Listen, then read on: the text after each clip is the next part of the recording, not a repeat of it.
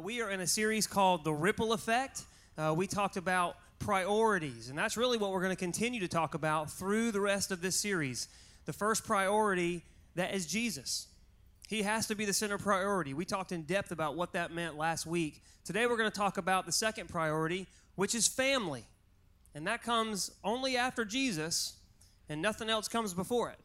And families are interesting. There's different families, dynamics, there's different things that, different amounts of kids, and kids will bring some interesting flavor to the family, won't they?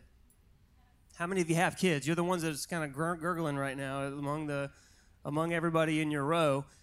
There was one kid that I heard of recently who had a problem pronunciating certain words. He had to have a speech therapist, and he couldn't make the CH sound, the ch sound. And his speech therapist tried to get him to say chicken. And she kept on with him, and it kept coming out kitchen. He just couldn't get it. And she tried and tried with him, and finally, the kid was exhausted. And he's a young fella, probably about 5, and every time she would say, no, it's just chicken, he would say, kitchen, and just couldn't get it. And trying not to just completely exasperate the child. And in one last-ditch effort, she said, let me try one more time. She said, all right, listen, it's chicken. And the little fella just looked up at her and let out this long sigh. Can we just call it a duck? It would be easier if we could just call it a duck. Let me ask you a question. When it comes to your families, how many of you came to know and live for Jesus mainly because you had a mom and a dad who lived for Jesus? Can you just raise your hand maybe? Just say, my mom and dad were, so I'm a second-generation Christian. How many of you, your grandparents fell in love with Jesus, and so you're actually a third-generation Christian? Has anybody's grandparents fell in love with Jesus a long time ago? How many of you are just really excited the fact that, you know what, I'm a first-generation Christian. I'm the first one in my family to be able to, accept Christ. That's a good place to be for you specifically. I want you to think about this. I want you to think about your immediate family. You don't have to raise your hand on this, but what percentage of your family is in love with Jesus today? If you could just think about that. Would it be 50% of your family that's just die hard in love with Jesus? Maybe it's more than that. Maybe it's less than that. Maybe it's somewhere around 30 to 40% of your family that's just sold out to Christ. Maybe for you it's kind of 10 to 20%. And I think in a room this size, there's many of us in here that fit into all those categories. When we think about our family, when we think about who is close to God, who is kind of maybe not there yet, and maybe some of us have family members who are far away from God. That's just a reality. And I think the point that I'm trying to make as we talk about family is that we all can think of people in our family who need the love of Jesus Christ in their lives. Would you agree with that? We all know people in our family who need Jesus. And frankly, we all know people that we would love to see come to Christ, to come to know His goodness and to trust in Him. And so today we're going to talk about the priority of family. And the first week we talked about 4 truths about priorities, and I just want to quickly recap those. The first truth is this, that priorities must flow from the inside out. It starts with Jesus, it goes to family, and then church and community, and the model that we're using. And if you remember the first week, we talked about it being like a ripple effect, like dropping a pebble into a pond. You remember that? And when that center splash hits, it creates a ripple that goes outward. And that center splash being your number one priority, which is Jesus, it sets the pace and it sets the intensity for the rest of the ripples as they go outward. And so it has to start from the inside, and priorities work their way out. And whatever happens on the inside is what ends up breathing life into the rest of the priorities. And so we know that Jesus Christ has to be the first priority, and it breathes life into the rest of them. So priorities, they have to flow from the inside out. The second truth is if an inside circle is weak, it lowers the potential for all the other circles. It's kind of like trying to build a foundation starting on floor number 2 or 3. That can't happen, can it? So if that first priority is weak, it's going to limit the potential of all the circles outside of it. Truth number 3, if an outside circle takes priority over an inside circle, that's called putting the cart before the horse. You ever heard that? Then what happens? There's chaos. And so if you think about the ripple effect, like putting a pebble into a pond, but yet we respond to an outside circle first, a pressure point, because we run to it, then it's like taking another pebble and throwing it into the pond. And so what happens, instead of that nice orderly ripple effect that we see with just one splash in the middle, now all of a sudden there's other splashes. And those splashes, when we respond to those things, they create ripple effects too. And now all of a sudden there's chaos. What was a beautiful, orderly ripple effect, starting from the inside and working its way out, now we're trying to respond to other things in our lives, and now those create ripple effects, and now there's just chaos. But truth number 4, when there's order in your life, when you let it start on the inside with Jesus and let it breathe life into those other priorities, life is good. Life is good. So last week we started with the most important, which is Jesus Christ, and we talked about what Jesus said in Matthew chapter 6. He said, listen, when you seek me first, when you put me first, and seek wanting what I want, he said, then all these other things that you feel like you need, he said, and some of them you do, they're going to be added to you. But you have to seek me first. And last week we started with that. And last week, many of you filled out these commitment cards that said this year in 2018, I'm going to put God first. I'm going to put God first with my time and with my tithe and with my talent. And I spent a lot of time, I just want you to know, praying and agreeing with you, praying over those commitment cards, which are going to be mailed back to you. And there were hundreds given in over all the locations at the bridge. And it was overwhelming. And I'm so grateful that you decided, many of you in this very room, to put God first. And so if you maybe you missed last week and you weren't able to be here and you have no idea what I'm talking about right now, you can catch that message on the Bridge app or online, and we'll have some commitment cards available in the front lobby for you. But we want to make sure, the whole point of this is to make sure that we get that center splash right. And I'm emphasizing that before we go on today, because if you don't get the center splash right, if an outside circle takes priority over an inside circle, then we're creating different ripple effects, and that creates chaos in your life. Somebody say amen to that. Amen. You know what chaos is, right? But you know what order is too. I'd much rather have order. So we're going to put God at the center of our priorities. And today we're going to talk about the most important human relationships that we can have. And that is, of course, your family. And if you make that big splash in the center, if you put God first, then you're going to have everything you need. I would even go as far as to say you're going to have the power inside of you that you need to make a real difference in the life of your family. Do you know that you bring nothing to your spouse in and of yourself? You bring goodwill, you bring good intentions, but at some point, if that's all it is, you'll fail. When you put God first, he gives you everything you need to go the distance with your spouse. When things get rocky, when things get tough, when your spouse needs love that you as a human being have no way of giving them because you don't have what it takes. Naturally, we drift towards things like jealousy and anger and victim mentality. But he says when you put God at the center, you not only have everything you need for your spouse, but the rest of your family too. And here's an interesting thing. Culture says that a successful family is measured in trophies. When someone asks, how's your family doing? Man, we would love to be able to tell them we've got a really nice house, right? We would love to tell them that, my kids have great education. We love to be able to tell them that I've got some type of social status with some group in the community. But if you truly make Jesus the center of your priorities, then what ends up happening is the priorities that you set for your family begin to change. Because first of all, none of us are all of those things that I just mentioned. You might have thought you were, but you're not. None of us are all of those things anyway. And we begin to see that stuff, it really doesn't last for eternity, does it? At some point, it's going to fade away. We lose jobs. We lose friends. Sometimes bank accounts suffer loss. None of them last. They don't satisfy forever. And it's good when we think about this because we think about putting Jesus first. What does he say lasts forever? Well, our souls do. Our souls last forever. And he says that the Bible is so clear. This isn't our home. The earth isn't our final destination. We're actually just passing through here. All of us are headed towards something called eternity. So we begin to also think about the things that will last forever. We begin to think about those as priorities. We begin to think about heaven a whole lot.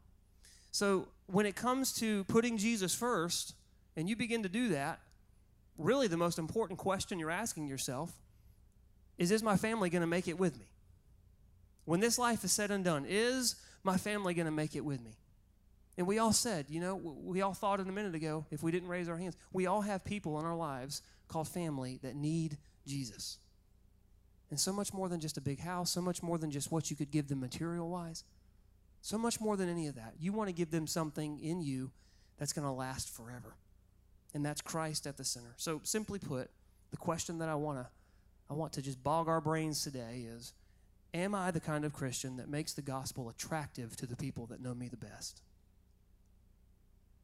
There was a dad recently who was walking down his hallway. He was telling us a story, and he walked by his teenage daughter's bedroom, and he's got lots of hopes and aspirations for her. But when he walked by, he saw her. She didn't see him. She was laying on her bed, and she had her Bible open, and she was looking and kind of studying over the Bible verses that the pastor the week before had just read. And he didn't go in. He just sat in the hallway and cried tears of victory. He was like, yes, she gets it. Because long before she ever gets her first car, long before he ever puts the first dollar into her college account, he wanted to know that her eternity was something that was secure. And that means so much more. And so at the end of our lives, we don't care about houses or things. Have you ever seen someone or heard of anybody laying on their deathbed going, I just want to make sure that I have a lot of stuff. I just want to make sure that this stuff is going to be here. No, when we put God first, all we want to know is, are we going to heaven, and are the people that we care about going with us? We want to know that we did our part to let other people see Christ in us. Is anybody tracking with me so far? So today I want to talk about 5 things that I must be, not just do. We can make Christianity about doing, but really it's about being something, isn't it? 5 things that we must be to make this happen. To make sure that we are people in our everyday lives that offer something real to the family members that we love the most. Now, I didn't mean there are certain family members that you love better than others. What I'm saying is the people in our lives that we love the most, being our family. First one is this. Everybody say 5 things first. Right. All right, good, you're awake. Number 1, I must be with Jesus.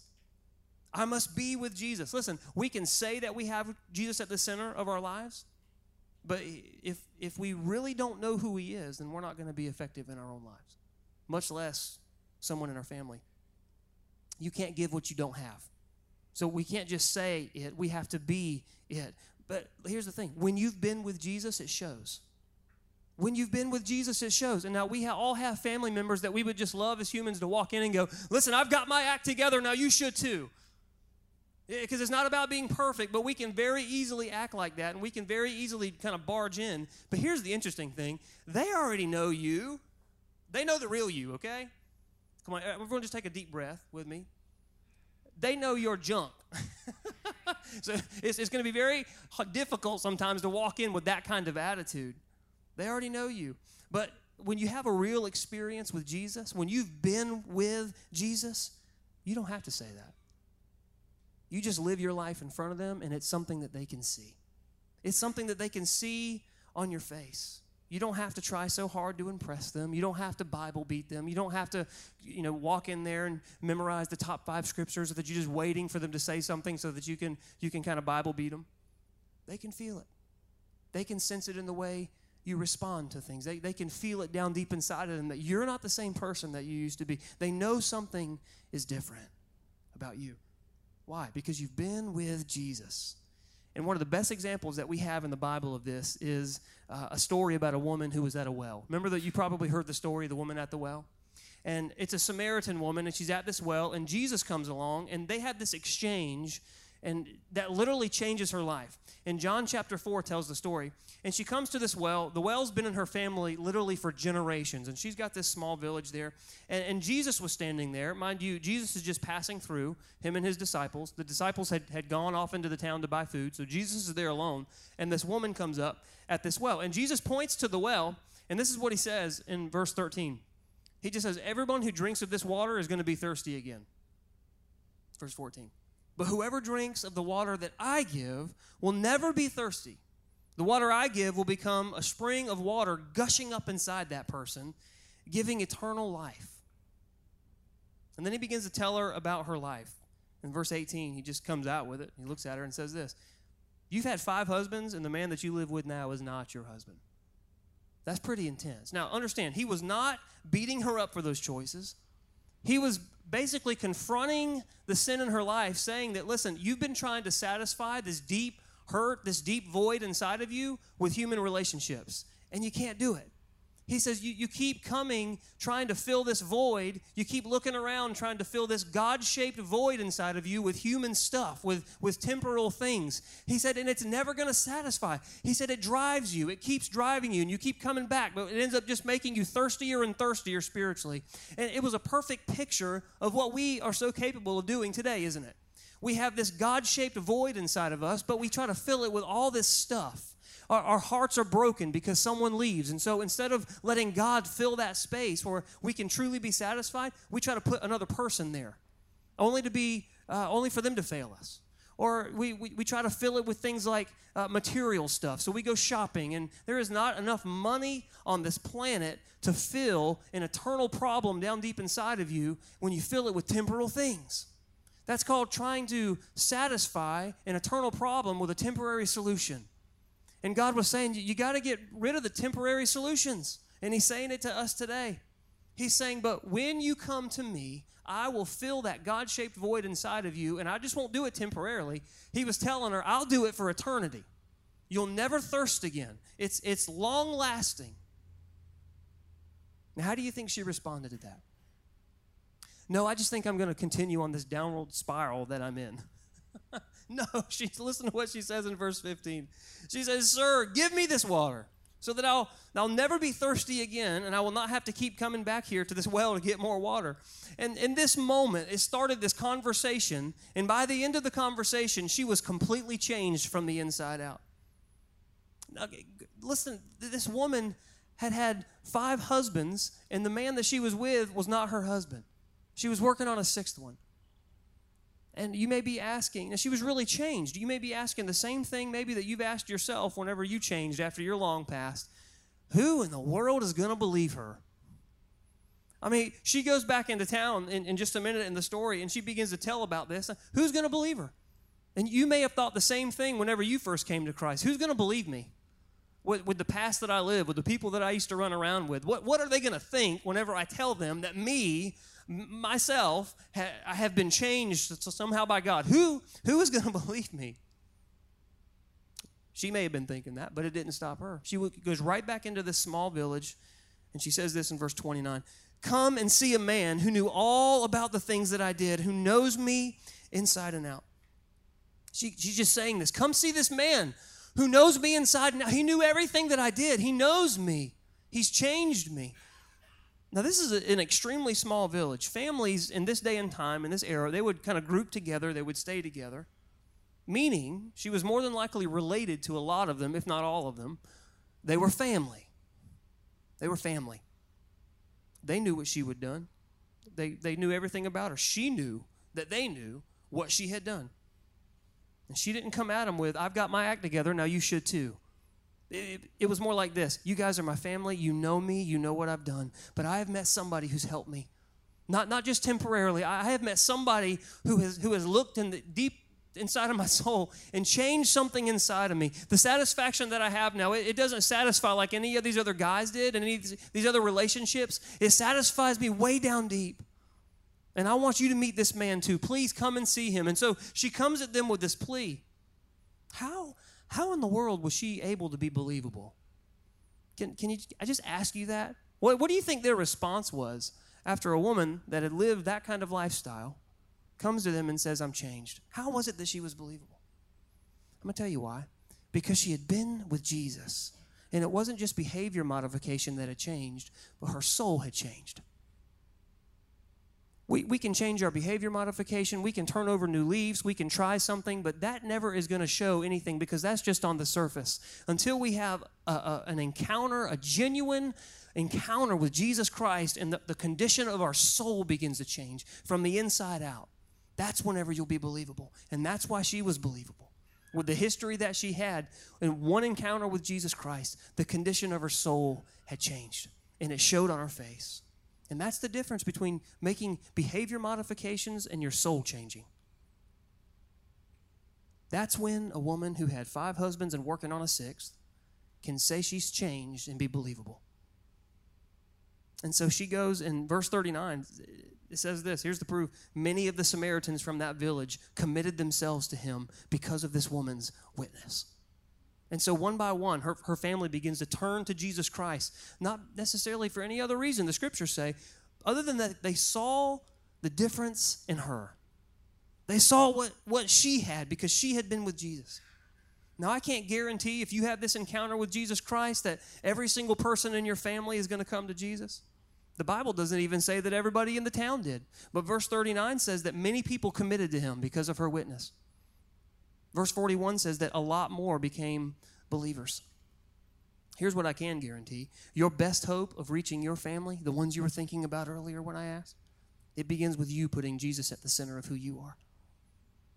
It begins with you having a real encounter with Jesus Christ. It begins with you submitting yourself to him and saying, God, I don't just want to change my behavior, but I want you to be at the center of my being.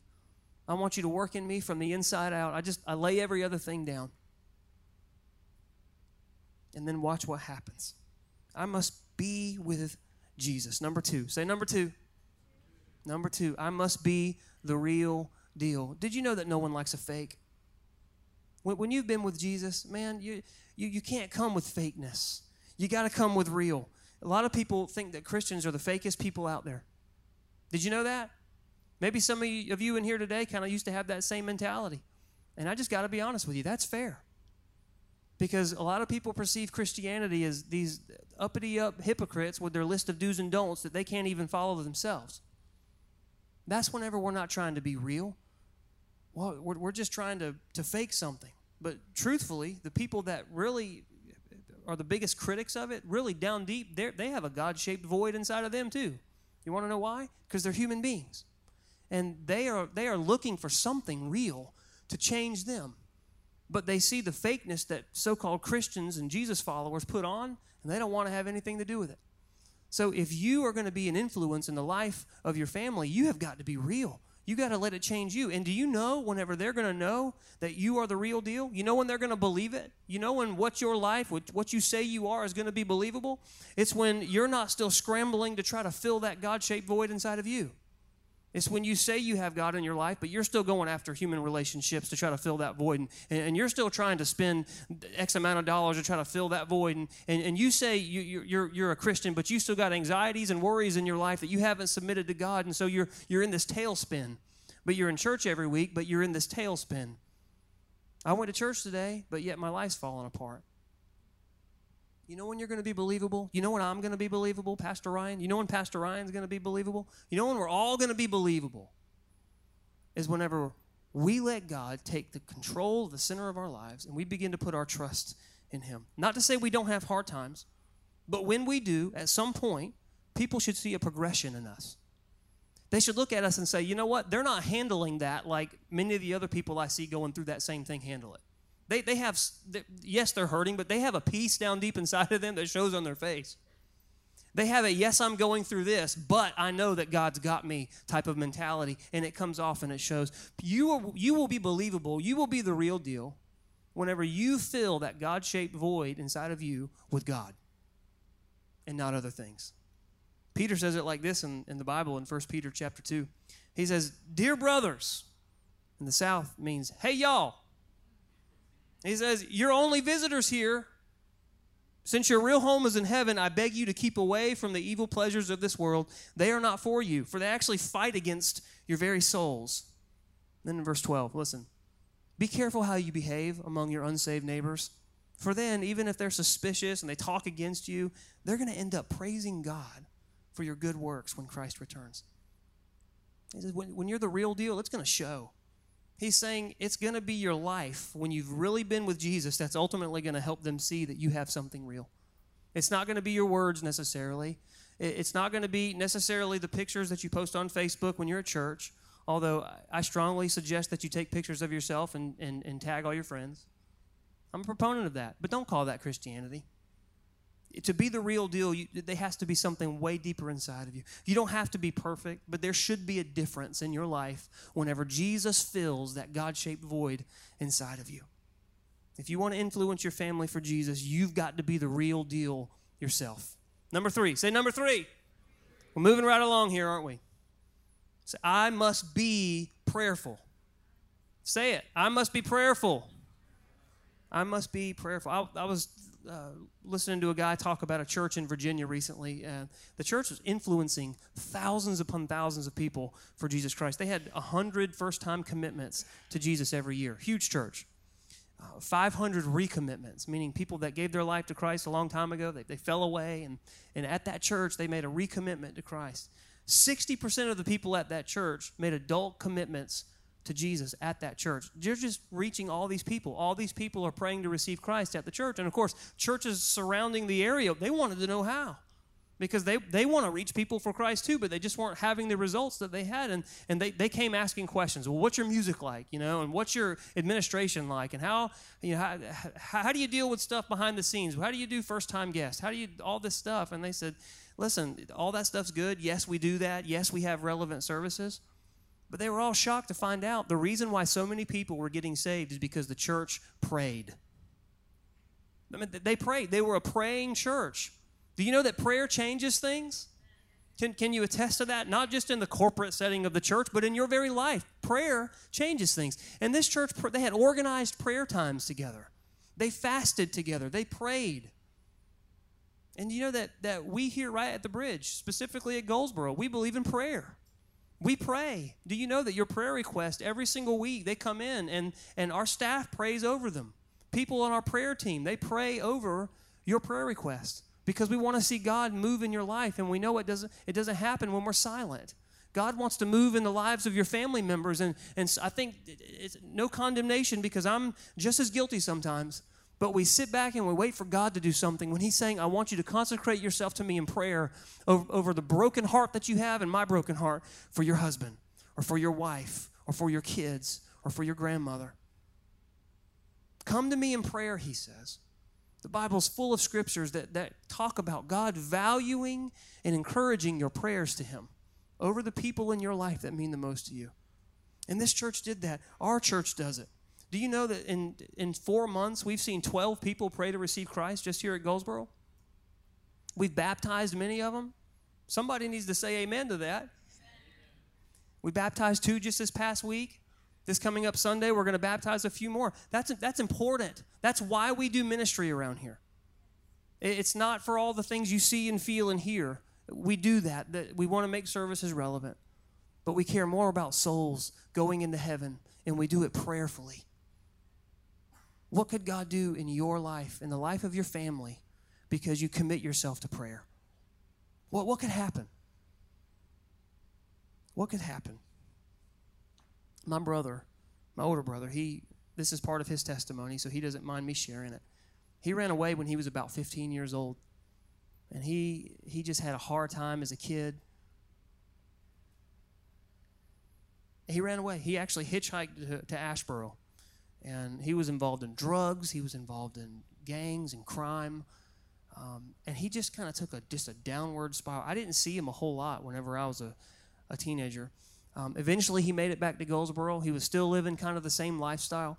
And I took him home one night. He was at Mom and Dad's house. He didn't spend a lot of time there, but every now and again, he'd show up, sometimes high. Sometimes it involved some really bad conversations that went on between my mom and my dad and him. At times, the police officers, they knew us by first name. It wasn't anything for them to show up on a given night. Some of you can relate to this. Heartbreaking. I watched my mom and dad go through some heartbreaking years, and he was crumbling on the inside. We didn't know just how bad. I took him home one night, and because he didn't drive, didn't have a car, he needed to get home. So I took him home. It was freezing outside, and he was living in this dump of a place. And I mean, it was unlivable. And I remember watching him walk up to the little place there, and I was going to sit there in the truck until he got in. And he walks up and he picks up the door and he moves it and walks in and then puts it back. And I remember looking at that, and my heart just sank. And I remember thinking, this is a picture of a life of somebody who's made some really bad decisions and has not put God first, and they're hitting bottom. My dad tells a story around that same time. Him and my mom drove over there, and nobody didn't seem to be home. He picked up the door. It was 32 degrees inside, and he was in one of the back rooms sleeping on the floor. Woke him up, said, let's go get something to eat. That's the kind of life that he lived. And I remember thinking, this is my brother. This is our family member. And my mom and dad, we got together with my other siblings, and we said, you know what? If we can't pray for him, then who's going to do it? And you have somebody in your life right now that's that close to you, and they might seem far gone. They might seem like they don't even want help. It is our responsibility as immediate family members to stand in the gap, believers standing in the gap to pray for our unsaved loved ones. And we begin to pray. We begin to fast. We had a family meeting, and every day of the week from then on, somebody in our family was praying and fasting for my brother. And we didn't know until way later on, but he desperately wanted help. He desperately wanted something on the inside of him to change, but he wasn't willing to come forward and say anything about it. But we had seen enough, and we said, you know what? By the grace of God, God is going to redeem him and use him for his glory. Now, do you think it was easy to do that? Do you think it's easy to pray and sacrifice and fast for somebody who shows absolutely no signs of even wanting to change? It's not easy at all. In fact, you get right angry sometimes. But we said we're not giving up. This is not a physical problem. This is not a fleshly thing. Our enemy is not him. The word says that our battle isn't against flesh and blood, but it's against Satan. That's who's the real enemy behind the whole thing. That's who's gripped his life. That's who, for whatever reason, he's deciding to give in to all this stuff. Our battle's not with him. Let's pray for him. Let's lift him up. Let's sacrifice. I don't care what he does or doesn't do. Let's do it and watch what God does. You know what he's doing today? He's saved. He made that decision a long time ago. It took a long time. It was hard. It was hard to wait. And some of you may grow impatient and like, why am I still doing this? It's been years. Listen to what 2 Peter 3:9 says. This may encourage you. It says, the Lord is not slow in keeping his promise. Listen, God is not slow. Sometimes we think that God is just being slow or they're never going to do it. Listen, as some understand slowness, instead he is patient with you. He's not wanting anyone to perish, but everyone to come to repentance. And when God does it in his timing, everything's going to be complete. And sometimes they have to go to the very bottom sometimes in order to look up and see God's grace, lower than you could ever go with them. And sometimes as a mama or a daddy, that's hard to comprehend. But sometimes they got to go lower than the place that you can even go. But guess who is down there? God and his endless love and grace. That's when the scripture says that though sin abounds, his grace is greater. And we begin to pray for him. He's married to this beautiful Christian girl today. He's got 4 beautiful daughters. He loves Jesus because he's been with him. He has a joy way down deep inside of him. He serves at his church. He's a great musician. Is he perfect? Nope. None of us are. Raise your hand if you are, and we'll all just worship you right here. None of us are perfect. But is he drastically different than he was years ago? Absolutely. Absolutely he is. Yes, and if you ask anyone in our family, was it worth the years of sacrificing and praying? Every single one of us will just resound with this, yes. Yes, it was. You may have somebody in your family right now that needs God, and they're out in left field. Let me tell you something. Become prayerful. Don't just let it be something you do occasionally. Let it be something that you are. Be prayerful. Stand in the gap for your family members. Does prayer work? Does prayer work? It does. It does. Look at what Jesus says in Matthew 18. Start with verse 19. He said, I also tell you this. If 2 of you agree down here on earth concerning anything you ask for, my Father in heaven will do it for you. For where 2 or 3 gather together because they're mine, in my name, I will be right there with them. So I just want to ask you that question again. What could God do in your family this year because you decide that you're going to be prayerful? What could he do? What could he do? When it comes to the priority of family, I must be with Jesus. I must be the real deal. I must be prayerful. Number 4. Say number 4. You ready for a tough one? This is the last one. I must be a forgiver. I must be a forgiver. Let's be honest. We all come from dysfunctional families in some level. Mine certainly was on many levels. I could spend a whole series talking about the Barbado family, and you would all pray for me. We've come a long way. But we all come from dysfunction, and the result, lots of times, is a hotbed of hurts in our family. It is.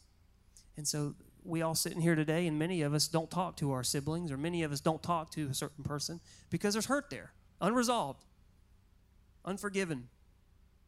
And some of us are just waiting for that other person to make the first move. You can't do that. God said if you're going to influence your family, then the first move is yours, according to you and him. And that you got to be a forgiver. Everybody gets hurt. So if you want to be a godly influence in the lives of your family members, then you have to decide in advance, when somebody hurts me, I'm going to forgive. I'm going to forgive. Not, I might forgive, or I'm going to try my best when the time comes. You always have to look at your hurt and what somebody did to you in the light of what the grace that Jesus gave you. You have to every time. Jesus said, if you don't forgive, then you can't be forgiven yourself. We have to be forgivers, and we have to say, I choose now to forgive. Now, here's the interesting thing about hurt. When you forgive somebody, it doesn't mean that you don't hurt anymore. That's like saying my emotional state determines whether or not I'm going to do something eternal or not. My emotional state, temporal, because our emotions can go up and down depending on what the air conditioning does in the room, right? Temporal emotions is going to lead something, a decision I make for eternity? I don't think so. That's completely different. Our emotions are meant to aim us. I'm angry, I'm hurt, meaning I'm aimed at something that says I got to have a solution. Now, how I walk forward, that's got to be led by truth, the Word of God. God, how do you want me to respond? My emotions say I need a resolution in my life, but I'm not making a move with my emotions because I'm going to say something I don't mean, I'm going to act in a way that I can't take back, and I'm going to end up hurting somebody. Amen. There's nothing wrong with being angry, but we can't let it lead us. Let it aim you. And then say, I want the truth of God to lead me, and He will always lead you in forgiveness. It doesn't mean you're not hurting anymore. And once you've asked for forgiveness, you've done your part. Now, you may go home and you may hurt for another month and a half or longer. It doesn't mean you didn't forgive just because you hurt. It means you need to go back before God and say, God, I have already forgiven this person, and I just want you to remind me of that, and I choose to look at myself through your eyes and imagine myself at the foot of the cross needing forgiveness. And that's how I choose to see the person that hurt me. You cannot forgive somebody when you're looking through the lens of self-defense. You have to look at them through the lens of the grace of God that you received and still need, and forgive. Go to God as many times as you need to. Sometimes it's every 10 minutes. Sometimes it's every day. But you keep doing that. You keep remembering the forgiveness that God gave you. I'm talking to somebody in the room this morning. I know I am. You may be hurting. It doesn't mean you didn't forgive, but you keep asking. You keep saying, God, I know I forgave. I forgive. Name the person out loud. Let God just transform you from the inside out. Do your part, because if you don't, bitterness is going to take root inside of you. It does every single time. Unresolved hurt in your life always equates to bitterness when there's no forgiveness. Every time. And the book of Hebrews, chapter 12, verse 15, it warns us. He says, look after each other so that not one of you will fail to find God's best blessings. How many of you want God's best blessings in your life? How many of you want them in the lives of your family members, your kids, and your family? He says, make sure that you don't fail to find them. Then he says this, watch out that no bitterness takes root among you, because it springs up and it causes deep trouble, hurting many people in their spiritual lives. If we are going to influence our family for God, there has got to be some forgiveness in our family. And let it start with you, so that no bitterness takes a root in our family and it causes trouble in their spiritual lives. We want to influence them for God. You can't control what other people do, but you can stop a bitter root from growing in your soul. Forgive. I must be a forgiver. And it looks like this. I let go of my desire to get them back. I begin to pray for them and call them by name. And I'm going to tell you, some hurts come with some pain whenever you call someone's name out. Sometimes you don't even want to say the name on your tongue because it just makes you hurt all over again. Call out their name. God, I just pray for you fill in the blank. And then it hurts, Lord. He can handle that. It hurts for me to say that, God, but I'm here as real and as raw as I am to forgive that person, because I don't want any bitterness to take root in me. I want to be forgiven by you just like I'm forgiving them. I can't do it in and of myself, but I know you can help me. Call their name out. And then start seeing them through the eyes of the same grace that God gave you. When you decide you're not going to forgive somebody, then I want you to imagine yourself standing before Jesus and Him saying the same thing to you. Let me tell you something. That's a bigger hurt than anything anyone could ever do to you. God, I forgive that person because I'm seeing you looking at me, and I'm just so grateful to have the forgiveness that you gave me. How can I not give it to somebody else, even though it hurts? Go with me, Lord, help me. Start somewhere with him. I got to be with Jesus. I have to be the real deal. I have to be prayerful, and I have to be a forgiver if I am going to influence my family for Jesus Christ. These are the things that I must be as I put Jesus at the center of my life. Let me ask you this. What does your family look like? I just want you to imagine them. I want you to imagine your kids. I want you to imagine your mom or your dad if you're a teenager in the room. I just want you to imagine your immediate family right around you. And I want you to imagine what it means to influence them. I want you to picture their little faces. I want you to picture their hearts. I want you to picture them. Even if some of them hurt you, you want them in heaven with you, don't you? This is a picture of what my family looks like, me and my children. I have given my life to speaking about the gospel of Jesus Christ from a stage in any capacity God gives me. I have committed my life to reaching people for Jesus and changing hearts through his power. But if I fail them, if I don't influence them for Jesus, then I myself am a failure in my own eyes. They've got to be first to me. I've got to influence them for Jesus Christ. Listen to me. Who is it in your family? What do they look like? I've decided to take what the Scripture says and apply it to my own life. As for me and my house, we will serve the Lord.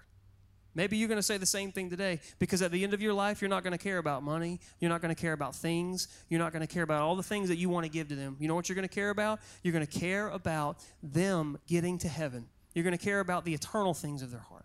So why not start now and invest in becoming a person that's going to influence them, not just in the temporal things, but in the things that point them towards heaven, where they're going to spend eternity.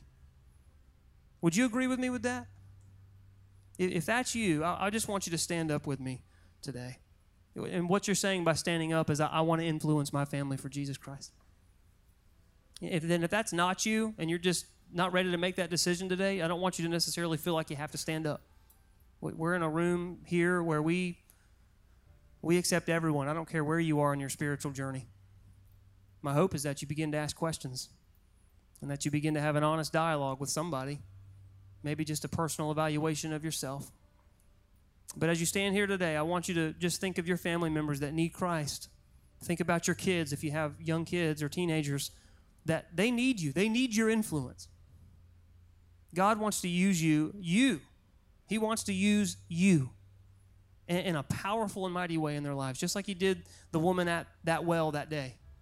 Her whole town turned upside down, even with the life that she lived because of one encounter with Jesus Christ. She began to put Jesus at the center. It showed all over her face, and boy, the whole town turned upside down. What could God do in your family because of your commitment to put him at the center? Our prayer team is going to come up to the front, and as they do, I just want you to think about this, everything we've said today. And maybe you haven't put Jesus at the center quite yet. Maybe you're saying, you know what, I'm ready to do that today. I want to give you the opportunity. There's our prayer team's down here at the front. If you want to have prayer with somebody to help you pray, you're more than welcome to do that. I'm going to pray in just a minute, and as I do, if you just want to agree with me, God hears your heart. It's not some magical, mysterious, hard to grasp thing. God says, when you believe in me, I start with that. So I just want you to aim your heart at him, and let's pray together. God, we accept you today. We can't live without you. We can't do it ourselves and make it. We're not perfect, but Jesus, you are perfect.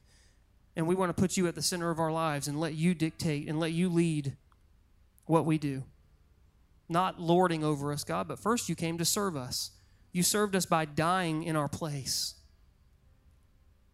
God, we accept that grace and make you the Lord of our lives this today.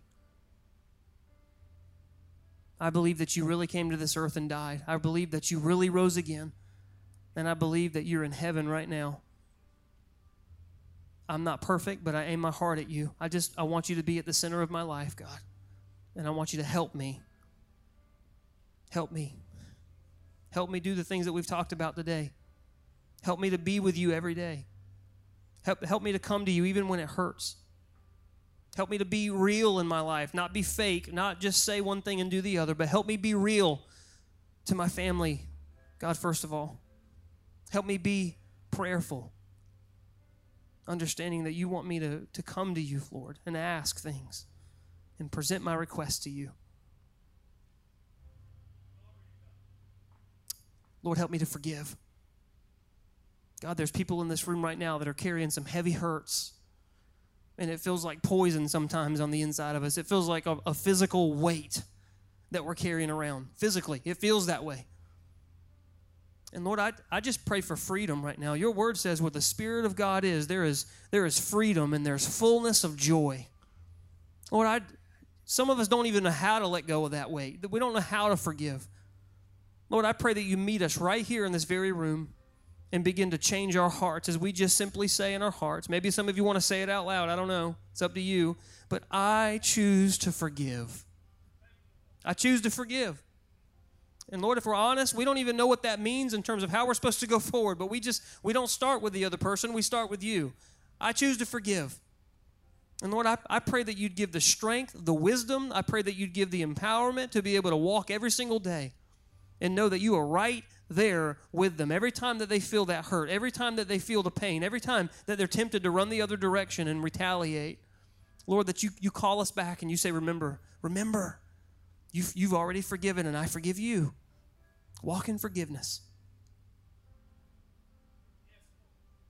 I pray we'd respond to that today. Not let it just be something that Pastor Ryan prays from the platform, but that there'd be some real life change right now happening in this very room.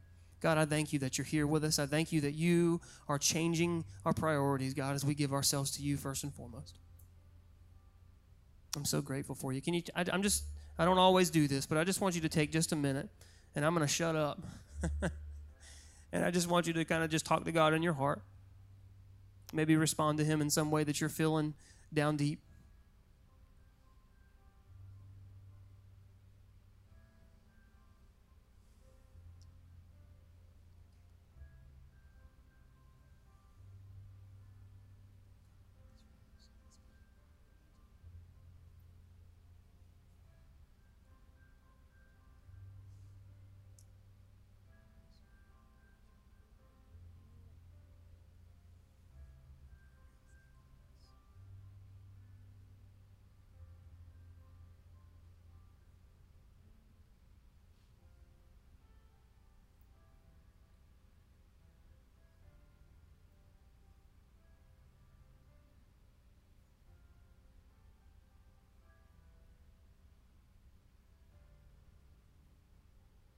God, thank you for our time together today. Lord, as we leave this room, we don't want our prayer to cease.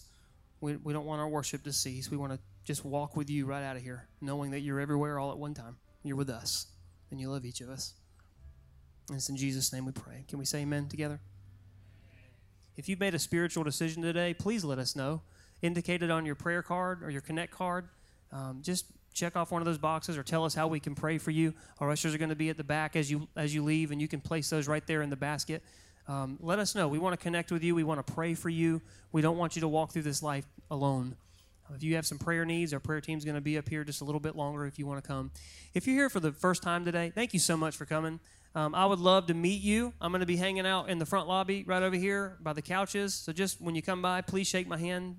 Tell me it's your first time so I know. I'd love to put a face with a name and meet you for the first time. Love you guys very much. I'm so glad you were here today. I'll see you next week.